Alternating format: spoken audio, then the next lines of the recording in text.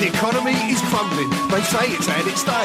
The workers are all rumbling. Revolution's on the way. But I could never be a Marxist. It goes against the grain. And before you call me past it, give me a chance to explain. You see, come up to Port Newell. He went with Danny Baker, singing silly disco songs and reading Melody Maker. I'm seeing down at Dunkow. Welcome to Radicaal, a podcast about the radical aspects of politics, music and football. I'm your host, Cas Mudde. My guest today is Laurien Schreuder. Laurien is the artistic director of Snow Apple, a multidisciplinary international ensemble that combines theater with a wide range of different music genres, from pop to opera and avant-garde cumbia. Snow Apple has spoken out on political issues, most notably violence against women in Mexico. This year, on International Day for the Elimination of Violence Against Women, Snow Apple and Mexican singer Vivir Quintana released the song Alerta and a video of testimonials. We'll talk about music and politics in general and Snow Apple's decision to become active around the issue of femicide in Mexico in particular. Welcome to the podcast, Laurien. Hello. So my first question is always the same. What was the first sports team you ever supported?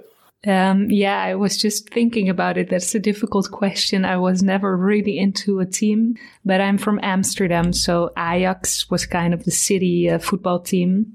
I was always into also the women teams of football and also field hockey, but I don't really enjoy going to matches, I have to admit. That is good, and it's also good that it wasn't only about Ajax. The second, what is your favorite political song?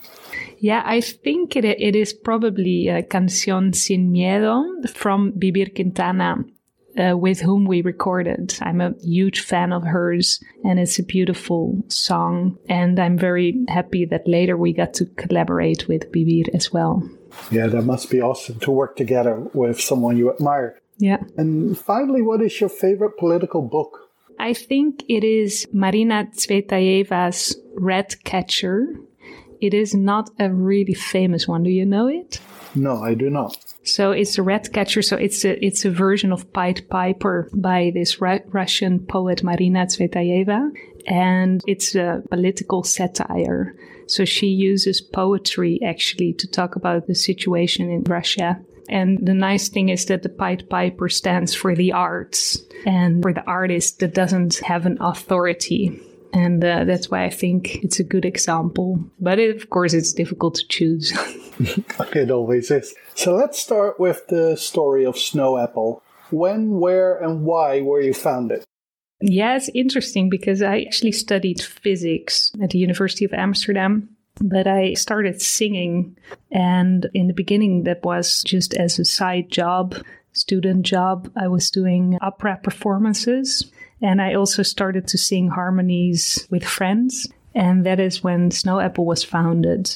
Those folk tunes with 3-part harmonies became really popular amongst our friends. And then with record labels, bookers, and soon we were touring all over the world. So I just fell into it. That's awesome.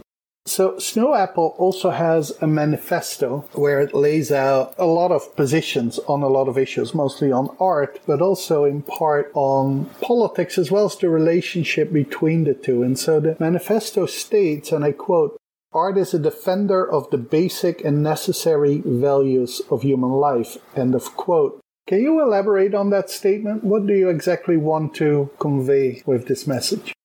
Yeah, I think sometimes societies get stuck into certain structures that are not good for certain people. A structure is always good for some and not for some others, like minorities. And in order to keep that fluent and keep the structures changing for the better of everyone, you need kind of a catalyst. And I think that can be the arts. So the arts is there to ask questions and to raise creative minds and to shuffle up things that are in order. Does art still do that? I mean, we read a lot about the role of the arts through history, but there's also a lot of critique that, particularly because of neoliberalism, everything has become very commercial and as a consequence kind of play it safe. Do you feel that the art still performs this function? Yes, I think art will always perform that function, but what is art? And maybe not all music performs this function, for example, or not all films or photographs or visual arts. But I definitely think art does. I do think like it goes kind of in circles. So sometimes art becomes maybe a little bit more popular or average. But then in a situation like, for example, we are now in this crisis of the COVID or other problems that are happening, then again, the art finds its voice and always people will stand up. So I do think it will always remain. When I started the podcast, I interviewed Billy Bragg, and we talked also about how COVID had affected him. And it has really changed a lot. But I spoke to him in the first wave, and we're now close to the third one. Like, we're more than a year in. How has COVID affected Snow Apple? We really took the fight mode, and we were really like, what can we do? What should we do? So immediately we started doing projects. But then also after a while, you get tired of that and you become depressed as everyone else. But then somehow we found the power again, and we started a very large film project called A Moonless Night. And we had a crew of 40 people or so. Exactly right in the middle of the two waves, we were able to record.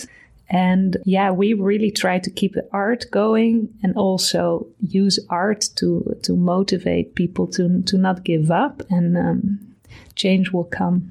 So the manifesto also states we're fighting for an art form rooted in reality and society, committed to social current issues, bearing questions and debates. How does Snow Apple do this? And do you feel this is missing from art in general and music in particular these days? Or do you see yourself as one of a lot of voices? So we are trying to make an art form that is rooted in reality and society. And it is very difficult. I think we don't always succeed, but we try to really be there with the people and for the people, and not any special because we are artists or any better or any worse, and be in the moment with everyone. We think that is very important, and we try to do that. And then I had a second half of the question. So is this missing from art in general? Maybe sometimes it is, but artists need to find their voice, and sometimes it takes time. And sometimes artists will never find it. And we are also constantly struggling to find our voice and what are we doing and why are we doing it? And yeah, that's a constant question. Yeah, you need to keep asking yourself. And the voice changes. There are times that you might want to focus on different issues and with different voices. So as I said at the introduction, Snow Apple has focused in particular on the issue of femicide in Mexico. How did that come about? So we always have been touring a lot internationally and nationally. And Snow Apple was born in Amsterdam. Wherever we travel, we always play together with people who we meet there. We really enjoy to play with musicians from other cultures because it brings a new element to the music and it inspires us. So when we were in Mexico, we started playing with some Mexican musicians. Osito Moro von Ropi is his nickname, and Mauricio Diaz Reyes. He's from a band called Los de Abajo, a ska band from Mexico. And with Cynthia Martinez, she is a cellist, bass player. She used to play with the band Polka Madre, also from Mexico. And Cynthia was really concerned with the situation for the women in Mexico. She really wanted to do something for these women. So the situation in Mexico, she explained us, is that around 9, some say 10, 11, 12 women a day are murdered for the fact that they are a woman. So that is the term femicide. And she met some mothers of the murdered children. And she felt so sorry for them. And she wanted to do something to give them some warmth and some strength. And we decided to make a song and a video. So that was around 3 years ago. We released the song La Llorona, a version with new lyrics. And that became hugely popular. Women started singing that on the streets, demonstrations. I initially only did it to help Cynthia, my band member, in her fight. And then slowly we found out the women in Mexico are very happy with this international voice, and that we were able to raise a little bit of awareness in other countries than Mexico itself. And that is where it all started. So I guess that many people outside of Mexico, when they hear about violence in Mexico, be that against men or women, they think about the war on drugs. But is this a much broader problem? Is this perhaps related to the broader machismo culture, or is this a global problem? Is there something specifically Mexican, and what is it? I think it is a global problem because even in Holland, it happens quite often, more than I realized initially. I think in many cultures, it is normal for the man to be violent against the wife or sister family. But in Mexico, it has its own reasons as well. It has to do also with people moving away from rural areas into more industrial places. So, for example, a girl would go to another city to work in a factory, and there she doesn't have family, so she's quite isolated. And she starts to maybe make a little bit of money. And the men, they don't accept that. And they actually can violate her because she doesn't have any family. And also that is the thing with, of course, the drugs and the cartel, and the police is very corrupt. So they are not going to help a girl. So in Mexico, there is this problem that then there is no justice for this girl. Nobody will look after her. Nobody will even know what happened. Nobody seems to care, except for now a larger and larger group of women that starts to raise their voices. So that is what's happening now in Mexico as well, that the women movement really starts to make a difference. I remember reading about the missing women, I think it was in Juarez, factory workers who just disappeared in ridiculous numbers and were found, and politicians stayed away of it. So in what way has Snow Apple become politically active around this issue? What have you done beyond the songs? Yeah, so we try to not necessarily become political, but also not to avoid the topic. So what we try to do is find a way to use art to raise questions and to talk about the topic by not explicitly naming it. And I think it is a really good way to plant a seed with people to start thinking about it, and also to feel that they are not alone and that people actually care. Also artists who, of course, have a larger reach because they have fans and followers. But I thought that Snow Apple has also played at concerts that were organized by the UN around this issue or other issues. Yeah, that is true. Yeah. It's an interesting thing because in Mexico, Cynthia calls herself a feminist, but the Dutch part of Snow Apple, the women, we don't necessarily call ourselves feminists. We think it is not normal that women are being violated. And actually our male friends also think that that is not normal. So practically we are raising our voice for basic human rights for everyone. And that's why we do participate in events from the UN and also women marches or other political marches. But we never explicitly name statements. We are there more to raise questions and to, open up the minds to think freely about these problems. I still would like to ask you a little bit about this, though, because why do I think all three members of the original members of Snow Apple are women? Why don't you call yourselves feminists? Particularly the argument that you give, isn't one of the main claims of feminism that women's rights are human rights? Yeah, so probably you are right. You are the professor political science. That is a good question. Maybe we all are. But we don't explicitly name ourselves like that. Like I don't put it on my Facebook profile, for example. But yeah, probably we are. We are really fighting for our rights, indeed. Yeah, I don't think that's anything to be ashamed of and actually to be proud of. Yeah, no, that's true. Yeah, no, that's true. Yeah. So has this experience with working with particularly musicians in Mexico, hearing about femicide, making songs about it, performing concerts in that context of the politicization, has it changed Snow Apple and its members? Has it made it a political band? Or has it made it you and others more cautious about becoming too political? Yeah, it did. Yeah. Because as soon as you become involved in a movement like that, also you get interviews like this one, for example, where you start talking about these topics. So you need to think very carefully what you're going to say. I didn't study political science, so and it's difficult. What do you find on the internet? So I really am researching and trying to find the right people to talk about these topics. Because, of course, it is also being a band that is half international and only half Mexican is quite sensitive that we are going to help our members in Mexico. We think about it a lot. And also that was the reason we made our manifesto, where we state clearly why we do what we do. What is our motivation? And you can also see in the manifesto, we don't explicitly say things about the femicides, for example, but we try to keep it more global because every band member in the band has their own topics that they care more about. And it's not only women or human rights, it can also be other things. Right. And talking about those other things, have there been issues in your own direct context? Be it Amsterdam local or Dutch political issues that the band has been involved in or vocal on?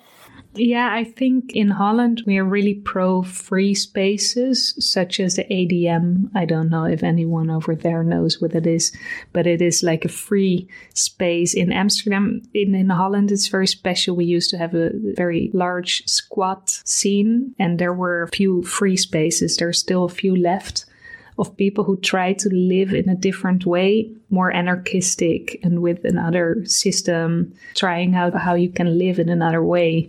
And we really support that. We think it's very important that we don't all stick to the rules that are given by us, by the government, but that we also keep on searching for better ways to live together and to be free.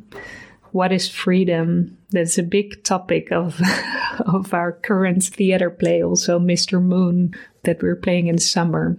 Right. So for most people who listen and who hear the word Amsterdam, they think about this kind of, in positive terms probably, kind of a Sodom and Gomorrah where everything is possible and you have all this freedom. And having grown up, of course, in the Netherlands, but a long time ago, I still remember the squatter scene of the late 70s, mid 80s, which was a very large movement and which was truly autonomous. And also in Amsterdam, which in many ways was, I would say, more open than it is today, in part because of the power of real estate managers.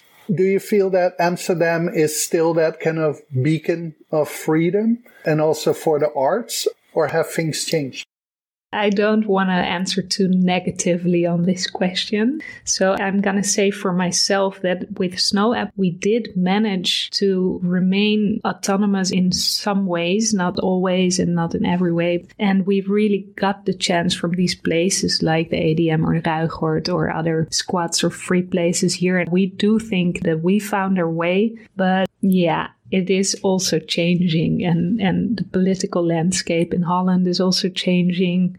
Yeah, it's a hard battle. I mean, when I was studying at university, the government would pay for my studies, and now it's becoming more and more difficult for students.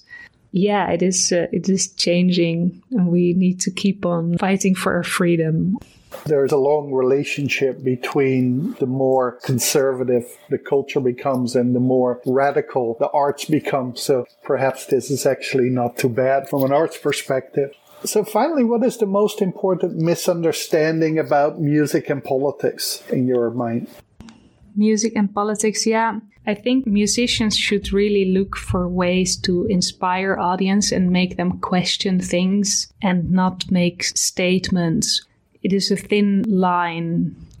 So you think artists should ask the questions rather than provide the answers? Yeah, I think that is definitely what we try to do. And I think that is a way to really aim for change, to let people realize themselves and let them think for themselves and not anyone thinking for them, just providing ideas.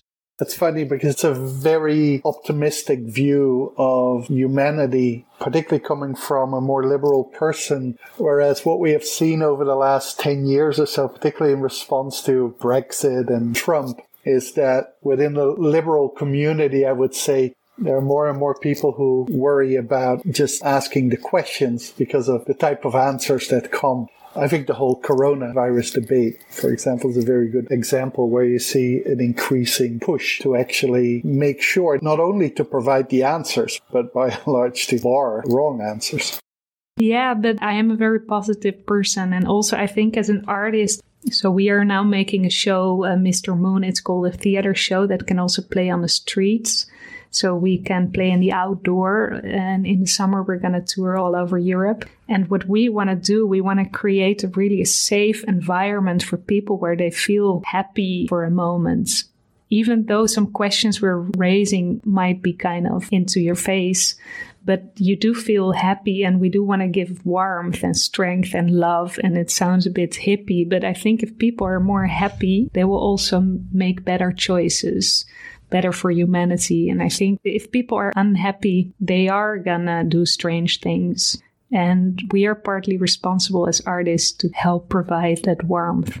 I have to add this, but the Dutch are among the happiest people in the world, and they just voted for a pretty right-wing parliament.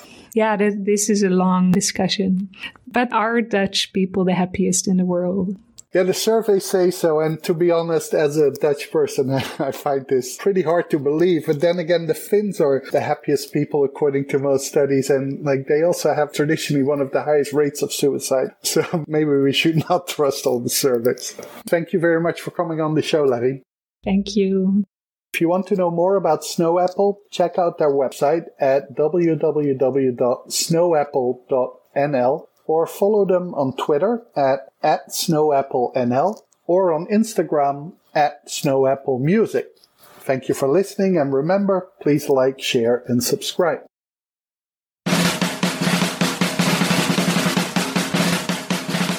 This was another episode of Radicaal, the podcast on the radical aspects of music, politics, and sports, hosted by me, Cas Mudde. The music is from the Gonads with their classic song Karl Marx Supported Millwall. I want to thank Tarek Siddiq for helping me with the editing of today's episode. If you want to know more about Radicaal, visit our website at www.radicaalpodcast.com. Radicaal spelled R-A-D-I-K-A-A-L. And if you like the podcast, please rate and subscribe. Also, please share it with friends and on social media. Thank you for listening. The economy is crumbling. They say it's had its day. The workers are all rumbling. Revolution's on the way, but I could never be a Marxist. It goes against the grain. And before you call me past it, give me a chance to explain. You see, come up to Port Millwall. He went with Danny Baker. So you silly disco songs and reading melody maker. I see him down at Dunkow, playing with his beard. No wonder that Capital turned out a little weird.